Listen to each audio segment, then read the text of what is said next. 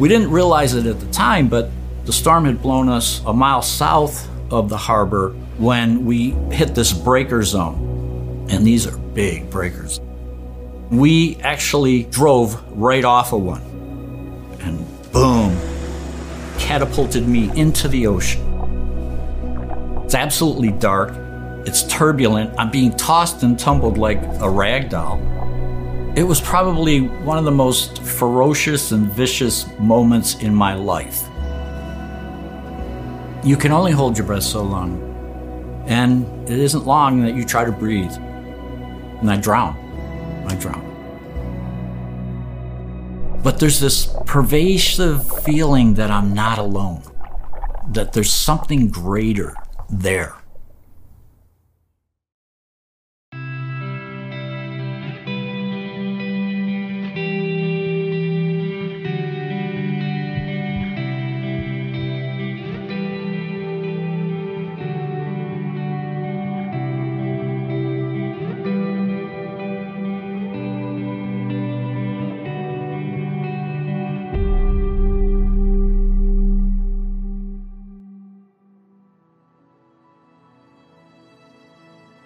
I'm David Bennett.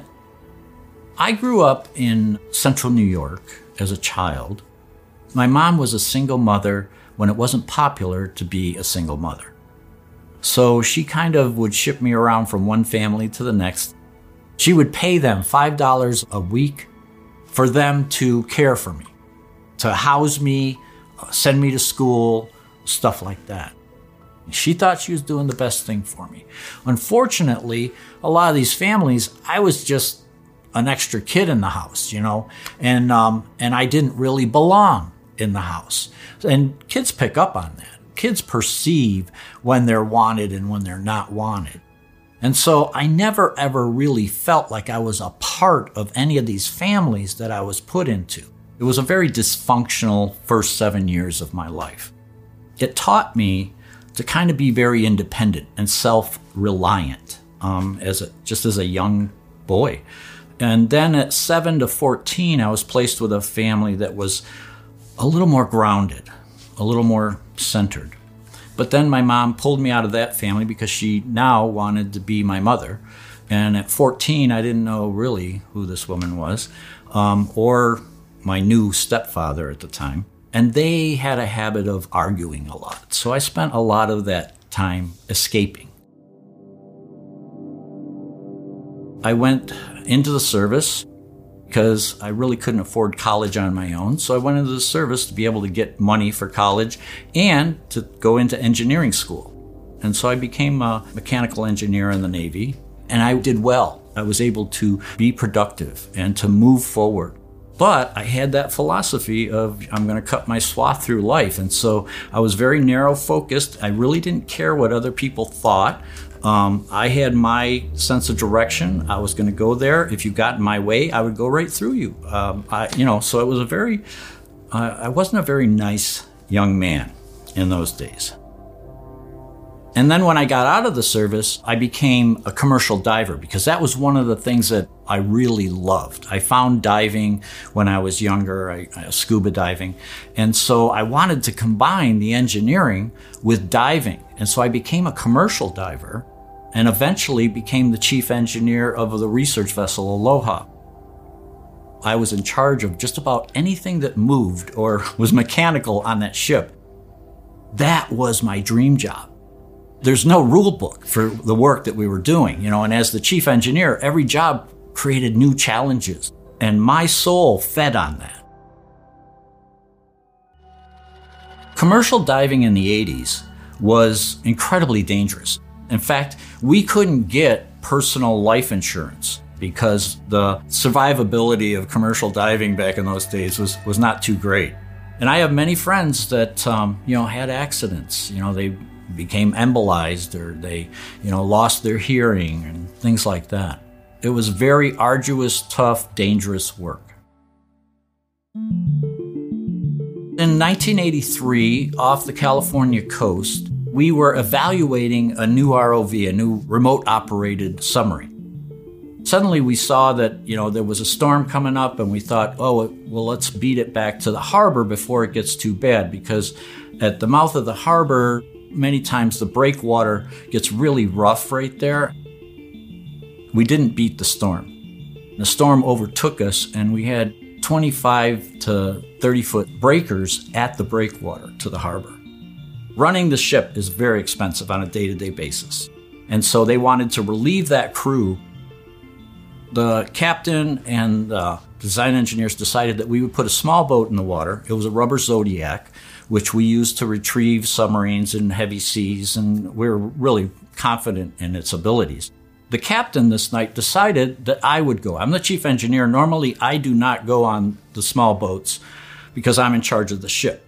But because we were just evaluating a submarine, we weren't on a full-blown job, we only had a small deck crew. And so the crew that we had were not familiar with the harbor. So the captain thought, because I'm third officer, I knew the harbor well, that I should go on this trip.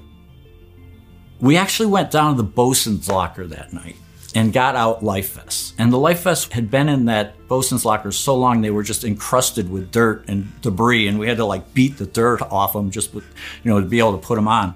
So we had these big giant pillows wrapped around us, these big orange pillows, and we jumped in the Zodiac and we started heading in.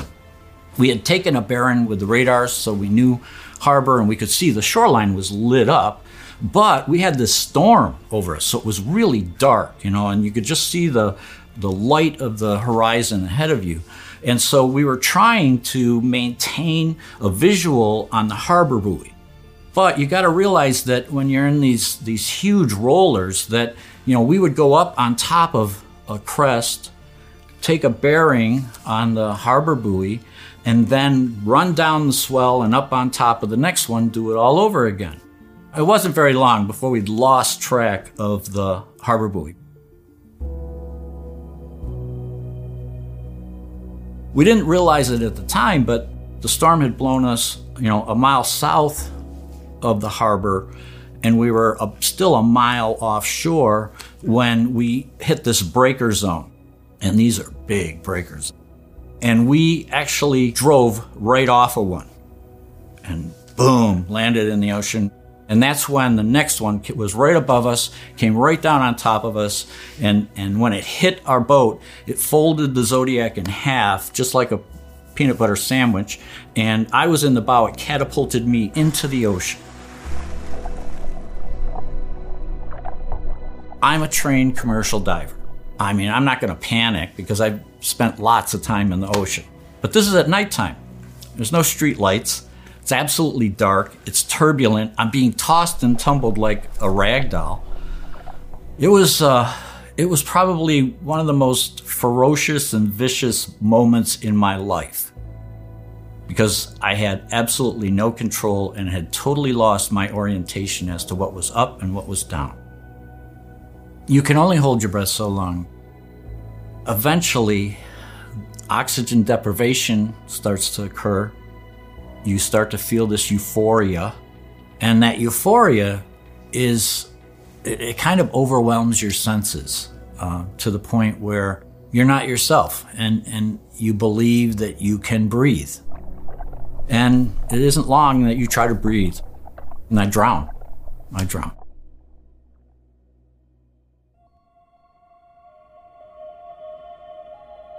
I found myself in this absolute darkness. And you got to realize I was in this ocean that was roiling, you can't imagine the amount of noise that an ocean makes when it's pounding those waves. And so suddenly it's quiet and it's peaceful. I'm not being tumbled and tossed anymore. I'm not cold anymore. I'm comfortable. But there's this pervasive feeling that I'm not alone, that there's something greater there. They teach us about oxygen deprivation. They take us pretty far into the euphoria, but this is way past anything I'd ever experienced. So I'm curious, what is this? I just was in the most violent episode of my life, and now I'm in this peace and this quiet. And then I saw just this tiny little pinprick of light, and it draws your attention, Suddenly there's this light. And I started looking at it, and it felt like it was coming toward me. I was moving toward it. And as I got closer and closer to the light, I noticed that it was like millions upon millions of fragments of light. And they were all interacting with each other. They were, if you've ever seen a school of sardines or something like that, where they all swim in unison, it's like they have one mind. These fragments of light were like that, but they were infinite. At this point, I'm like, whoa, who am I? What am I? Those types of questions. And I looked down and it was like my body was becoming one of these fragments of light. I started feeling these waves of just love. It was like I was being wrapped in this warm blanket of love. It was incredible. Here, we tend to add a lot of conditions to our love. Okay, I'll love you and I expect you to love me back. And, that's conditional love. But this love is unconditional. And it pervades everything to the point that it feels like love is the core element that everything is built upon. As I got closer, 3 fragments broke away, and they were welcoming me home. And I recognized them as family. Not so much family that I'd lived in this life, but more of a greater family that are always with me. And eventually a dozen of them came and they were welcoming me home. They communicated to me that we were going deeper into the light.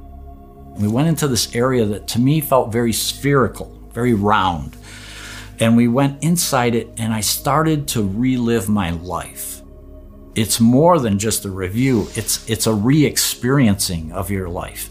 And I got to see it from not only my perspective, but everyone I'd ever interacted with. It was like my consciousness had fragmented into these multiple streams of consciousness, and I was looking and living my life from all these different perspectives. So every time that I would do something, I got to feel how it affected someone. And I was just in awe of all of it, but I realized that not only was I experiencing it this way, but all of this family that I had met, I call them my soul family, they were experiencing it with me.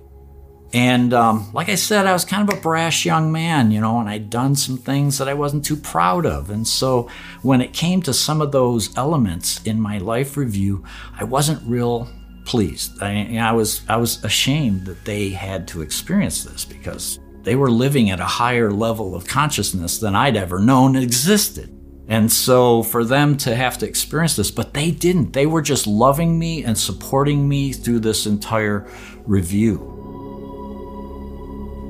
Everything in the life review was crystal clear. And so it was awe-inspiring, but also incredibly humbling to see how much we affect the world around us.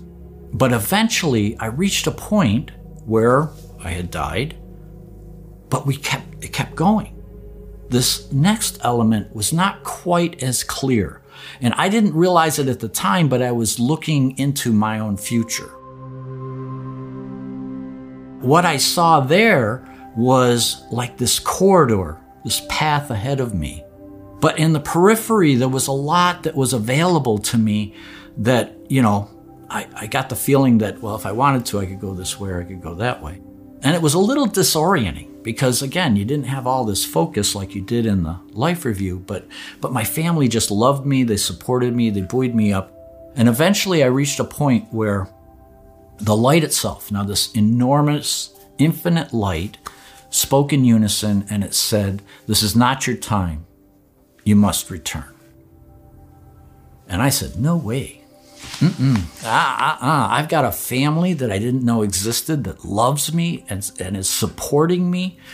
I know that body is back there and it's broken. And I don't mean to sound crass, but it just looked like cold meat to me. And I had no desire to go back to that body. And so I argued with what I perceived as God. I argued.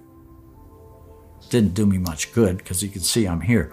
But I did. I argued with, and the voice came back and it said one more time, it said, "You must return. You have a purpose. And that word purpose just resonated through my being.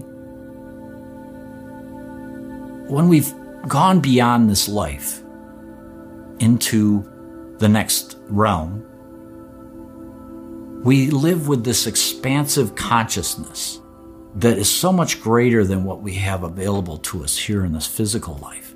And so with that expansive consciousness, that word purpose, I understood it. It was simple, it was efficient, I knew exactly what it was, and with that, there's no choice, you just come to accept it. And with that acceptance, I found myself outside my body.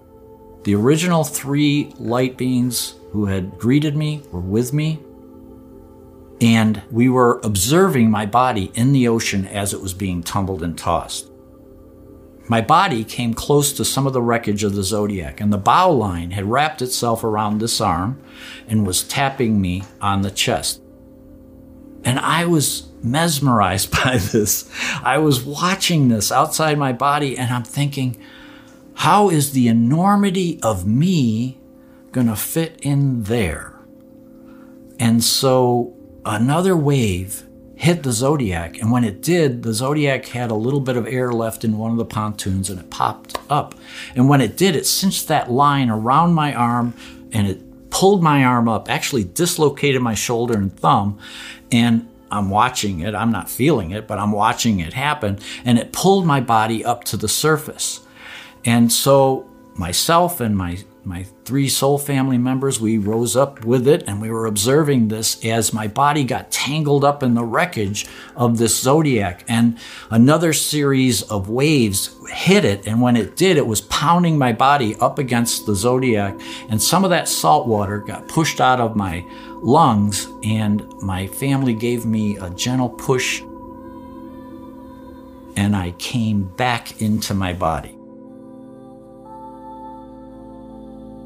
I have to say, dying is hard, but coming back to life is even more difficult, because you just had this expansive moment, and now you're back in this physicalness that feels heavy and constrictive. It was incredibly hard to be back in this body. And of course, I'm still getting rid of salt water, and I hear my mates, they're the real heroes of this story, because they had stayed on station while I had drowned and came back to life, and they were searching for me.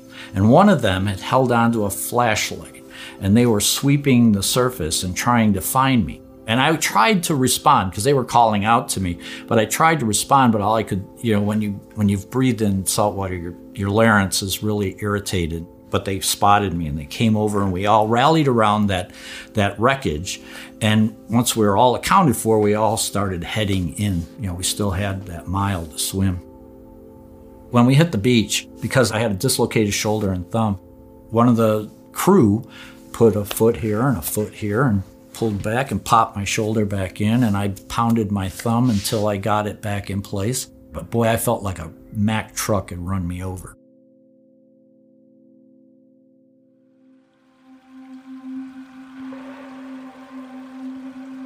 Some of my buddies that were in that ocean with me were saying, Dave, we were looking for you for a long time. You can't hold your breath that long. What happened? And I said, Neptune spit me back. I'd covered up. I just covered up for it. In the world I lived in, commercial diving was incredibly dangerous, and death was a taboo subject. And so we didn't talk about death. So I didn't feel like I could share it with my mates. I didn't feel like I could share it with my family. And so I just I tried to put it away, and I tried to just live with what I could. It scared me. It frightened me. The experience, and that's hard to say for a macho diver guy that I was at the time, but it really rattled me because I didn't have any foundation for this experience.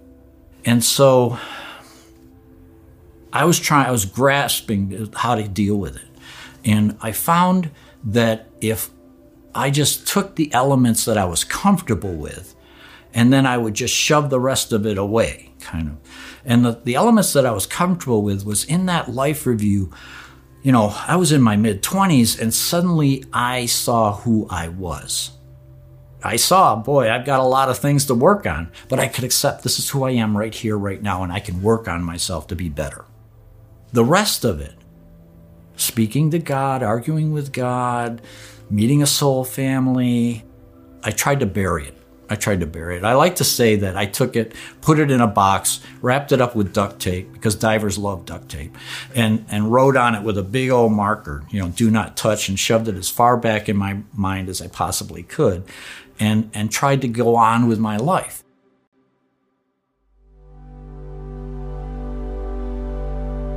When I came back, there were two questions. Purpose. What was that purpose that I was told I had? Because as I came back into life, it just kind of like evaporated. It was like I had it. I knew what that purpose was, but then it slowly dissolved away and I no longer understood the purpose. But the other thing that I could hold on to was the love. And not only myself, but many experiencers, after experiencing that love, you go looking for it.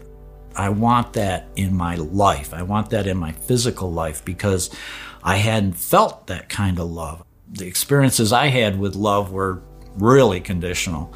And so to suddenly have this unconditional, all-pervasive love that is attached to everything and is the root of everything, you start looking for it. You start, where can I find that? How can I bring that back into my life? It can be a trap, actually, because you can become so involved with trying to find that you put your life aside and just in the search to try to bring that back into your life. Or it creates a longing, a desire to go back into that. And so, many times experiencers are very depressed afterwards because that love was so prominent.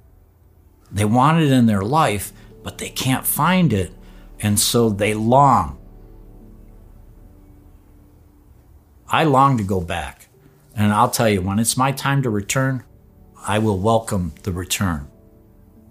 But I understand the importance of living a full and rich life, and I would never do anything to jeopardize that.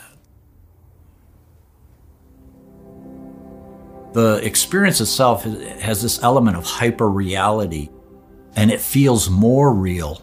And so that gives you that feeling of being home because that feels more real than this. This life feels like a dream. Feels like I'm walking in a dream because I'm confined in this body with limited mental ability.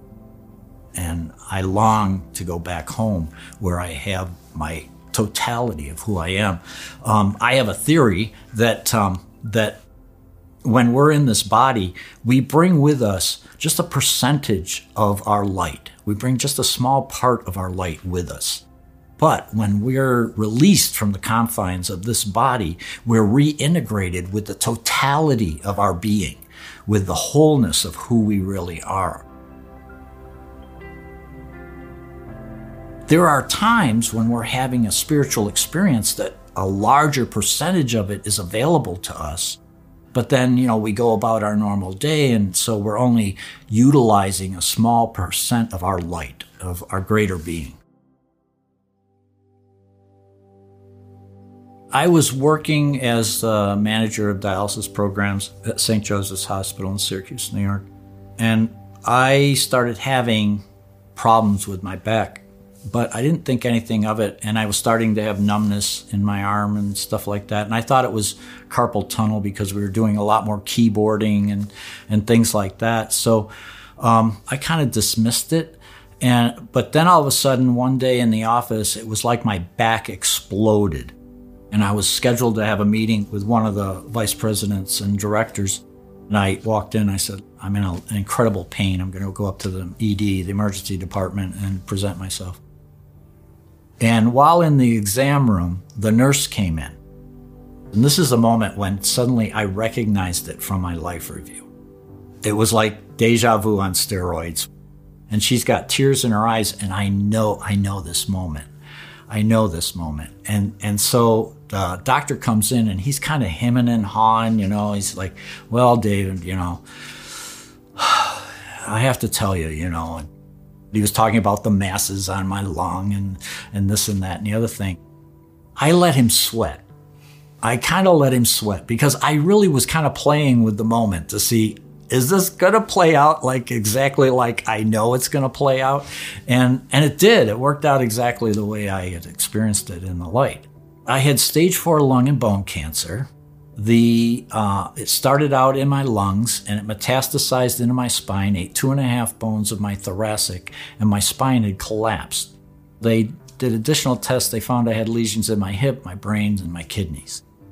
They, gave me morphine and Percocet to make me comfortable, and they were going to send me home, and they told me to get my affairs in order. I had one doctor that consulted, and he said, yeah, you've got 6 to 8 weeks. But I said no, because I had seen in my near-death experience that I was going to have cancer, but I also saw I was going to live beyond the cancer and that there was purpose attached to it. And so I felt that it was necessary, and this sounds a little odd, but I used a lot of gratitude. This is when I actually started a lot of my gratitude practice. I used gratitude for going through the suffering that I was going through. And a lot of people thought that was nuts. But it's like, if you're going to be grateful, you've got to be grateful for all of life. When you're in gratitude, you reach a level of sincerity that is akin with the divine. In pure gratitude, where you're grateful for everything in your life, you reach that point of stillness so that it allows you to be able to see that pathway forward. And that I was using that as my guidance. And so I was using gratitude as kind of an anchor to help me. And because I was assistant director at the hospital, I was able to put together a healthcare team to be able to treat it. And by this time, I have a pretty strong grasp on my spiritual connection. I used that to look at holistic approaches. How can I balance off the traditional with holistic approaches? And within 6 months, we were cancer-free.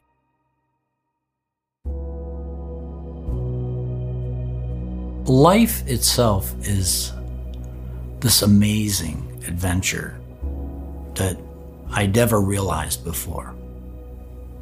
The near-death experience, and especially in the life review, you got to see how, even though only a part of our light is with us, we're still integral in the experience of oneness, the experience of God.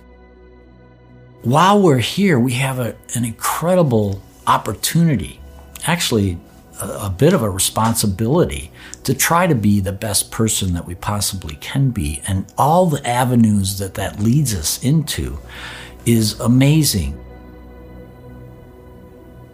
A lot of times, we look at our life with hindsight, okay, and we see, wow, I did that. And even though that was a lot of suffering there, on the backside of it, I learned this and I benefited by that, So even though life gets hard, a lot of times, we're co-creating with everyone else. And so, I long to go back to the light where it's expansive. But you know what? The work that we're doing here is just as important. It's just as meaningful.